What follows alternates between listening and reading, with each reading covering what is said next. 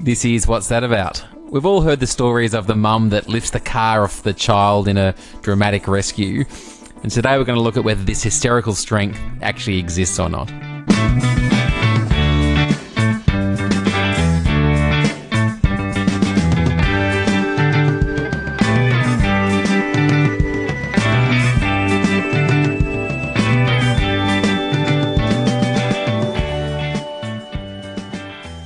So never mind hysterical strength. I wouldn't mind a little bit of actual strength. Yeah, that would be nice.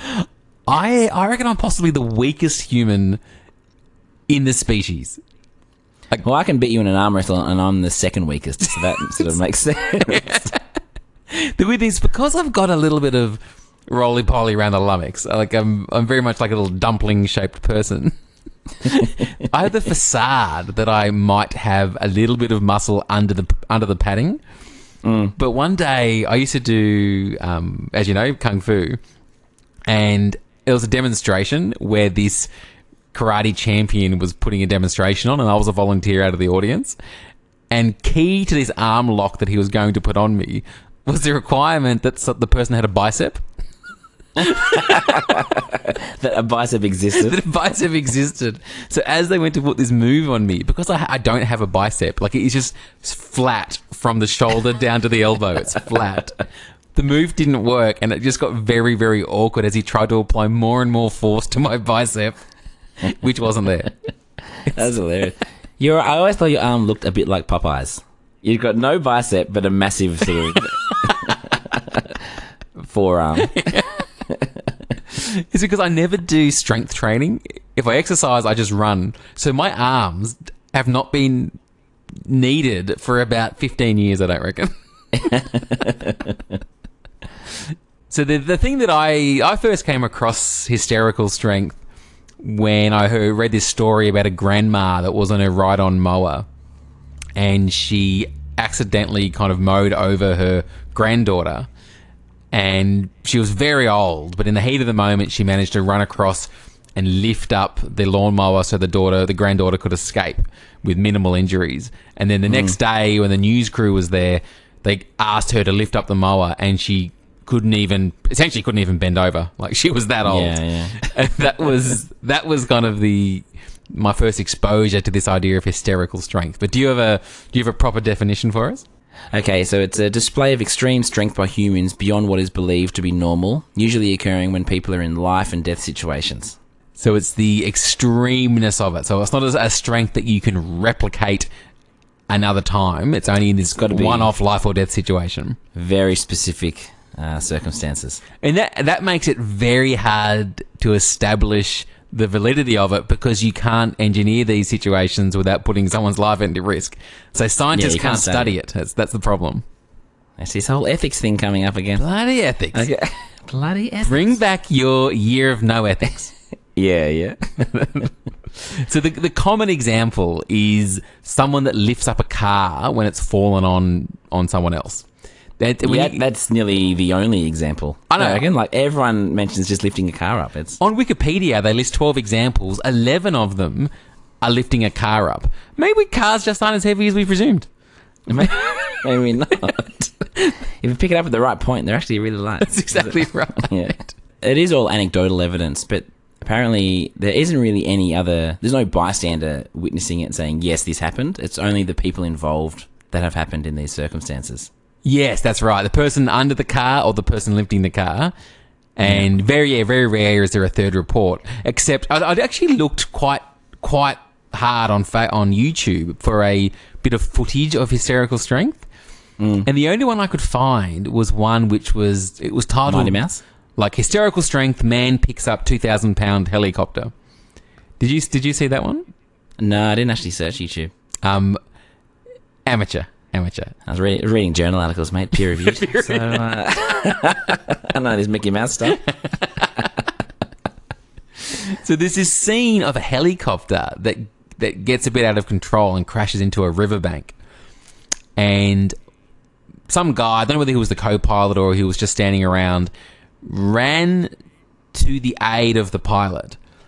And you see him try to pull his mate out, but the guy's leg is caught under the helicopter. And then he goes, right, I'm going to lift it, and then get someone else to pull him as I lift the helicopter. And it's all very undramatic in the way that the guy isn't kind of going berserk. He's just kind of looks pretty calmly thinking through what are our options here. And then he kind of lets out a bit of a grunt. The helicopter tilts on its axis, and then the other guy pulls the guy out. And this is being used as evidence of hysterical strength. And the people talking in the video are quite emotional about their life being saved. But my favourite thing is in the comments section is someone writes, interesting how we can lift up a helicopter, but he can't lift up his pants because the guy's sporting about 6 inches of bum crack. That's good. It's pretty good. But I was looking at that and they go, so this is what they're saying is a pretty clear example of it. But then lots of the other comments were saying the helicopter is in water, so buoyancy might be a factor. The weight of the helicopter is centered around the midpoint, so because it's a curved shape, there might just be momentum that enabled him to push the weight towards the center and the leg came out. So even that isn't really a full, foregone, foolproof example of hysterical strength. Yeah. I was actually thinking the fact that there hasn't really been any bystanders proving that it exists. And to be honest, if I was a bystander and there was someone stuck under a car and there's one person lifting it out and I didn't help, I'm not owning up to that. Yeah, it's true. It's true. If you got your phone out and started recording that, yeah, exactly. Like a bit of a deal. Yeah. So I guess the layperson explanation of this is, and I just through chatting with people throughout the week, when you speak about it, most people go, yeah, that's the thing. It's adrenaline. It's the surge of adrenaline which lets us use our muscles to a greater capacity than you can on a day-to-day basis. So at the hormonal level, adrenaline lets our muscles contract more, which gives them extra strength, is the theory around this. Yeah. But the medical community isn't really on board with this. They're pretty skeptical. They're dead against it. They're dead against it. Yeah, yeah. The only thing I saw that was kind of like, here is an example of how it could work, given we can't test it scientifically, was when you get electrocuted. And when you fly across the room when you've been electrocuted, that's actually because your muscles contract so quickly through the electrical impulse that you then get spurted out. It's not the electricity pushing you across the room. So they're kind of saying, clearly our muscles can do more than what we think they can do. Yeah, it's the theory that, as with other parts of our body, like our brain, apparently we only use a very small percentage of our brain. We use even smaller than the average percentage. But the same thing with the muscles. We're only using a small percentage of what they're actually capable of. And when you get electrocuted, they contract much more than we usually use them for. And that's enough to throw us across the room. Yeah. It's interesting. I don't know, do you look much into the critics of the idea of hysterical strength? A little bit. What did you come up with? The old reversal question. Switcheroo, I call it. I'm going to use that at the next job interview I'm in. I'm not sure. What do you think your best strengths are? Yeah, good. There's three. Just on a completely thing, I saw an interesting meme the other day. Not a massive fan of memes, but I don't mind a cheeky one. And there was a little cartoon, and it said, it was an interview, and the person being interviewed goes, what do you think your biggest weakness is? And the person responds, honesty. And then the interviewer is like, well, I don't really think that's a weakness. And then the interviewee goes, I don't give a fuck what you think.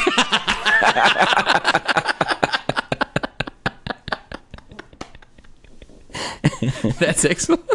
It's really good. I love a meme. I don't know what you're going on about. Memes are the best. They got to be good, though. They're good. There's a lot of average memes around there. So the skeptics, I guess, around hysterical strength seem to be three main reasons. One, they just don't reckon adrenaline works that quickly to get to the muscle in those situations.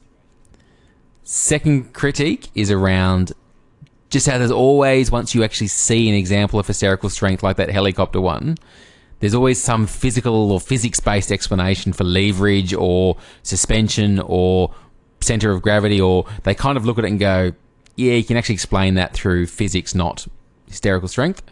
But the main one, and this is, I think, the most interesting one, is biomechanics people or biomechanics experts have studied that humans have three levels of strength. They have your absolute strength, which is kind of your theoretical ceiling point, the most strength you can possess or the most you can lift. And that's pretty much structurally what your body will allow you to do. And then your lowest point is what they call your maximal strength.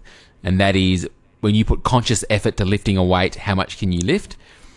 And then they reckon there's a middle strength between those two poles, which is what they call your competitive mode. So when adrenaline kicks in, you can exceed your normal maximal strength, your conscious effort strength, but you can't reach your absolute strength.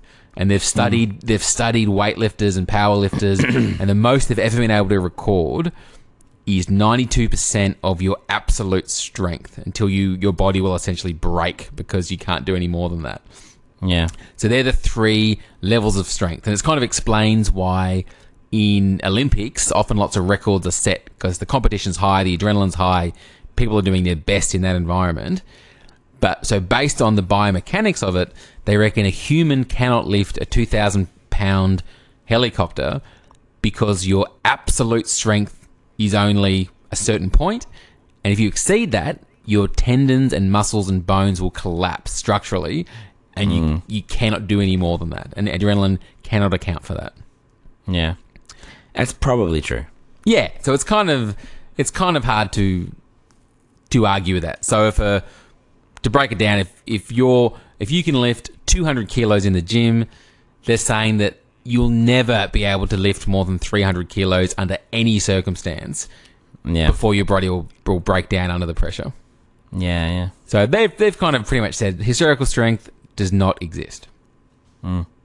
Bit depressing. It's a little bit. Yeah. It's a little bit. So if you're stuck under a car, those guys aren't even going to try. They're like, what's the point?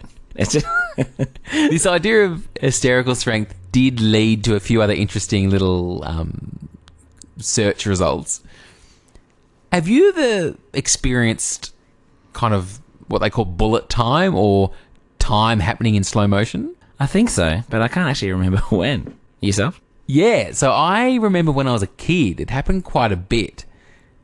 And usually, like the clearest memory of it is when I was playing cricket and someone smacked a hard leather cricket ball at my head at short range. And I really distinctly remember that ball coming really slowly towards me. Yeah. And I had time to react to it. A la The Matrix? Is exactly like The Matrix. Yeah, right. So what's the theory? What's the theory with that? They think it's related to these 2 types of thinking or 2 types of decision making: rational thinking and experiential thinking.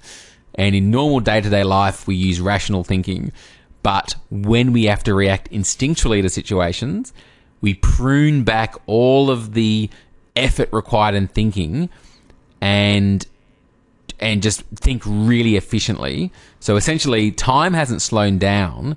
You are just thinking much, much more quickly. So it looks as though the world has slowed down.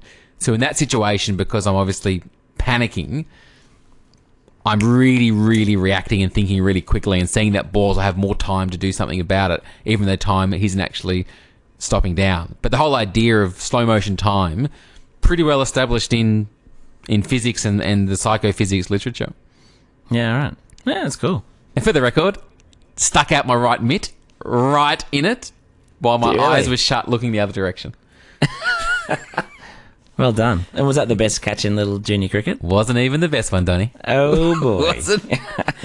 I could reserve a whole podcast for my absolutely fluky catches in cricket. So that's hysterical strength. I guess the verdict is probably doesn't actually exist.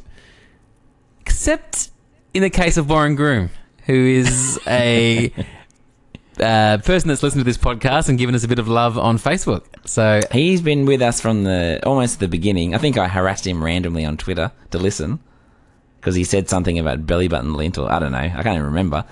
But yeah, hysterical strength getting through all of our episodes so far. Thanks, Warren. Very, very, very grateful, Warren. Thank you.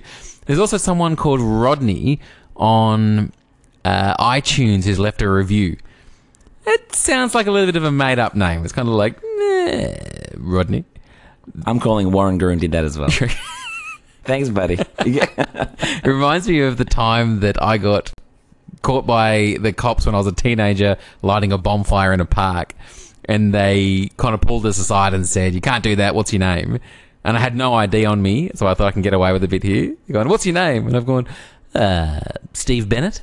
That was the that was my get out of jail free card. Not bad. And is that the naughtiest thing you've ever done? Easily. Yeah. I still don't sleep well at night because of it. Really? Just waiting for that knock on the door. The girls love the bad boy though, so that's all right.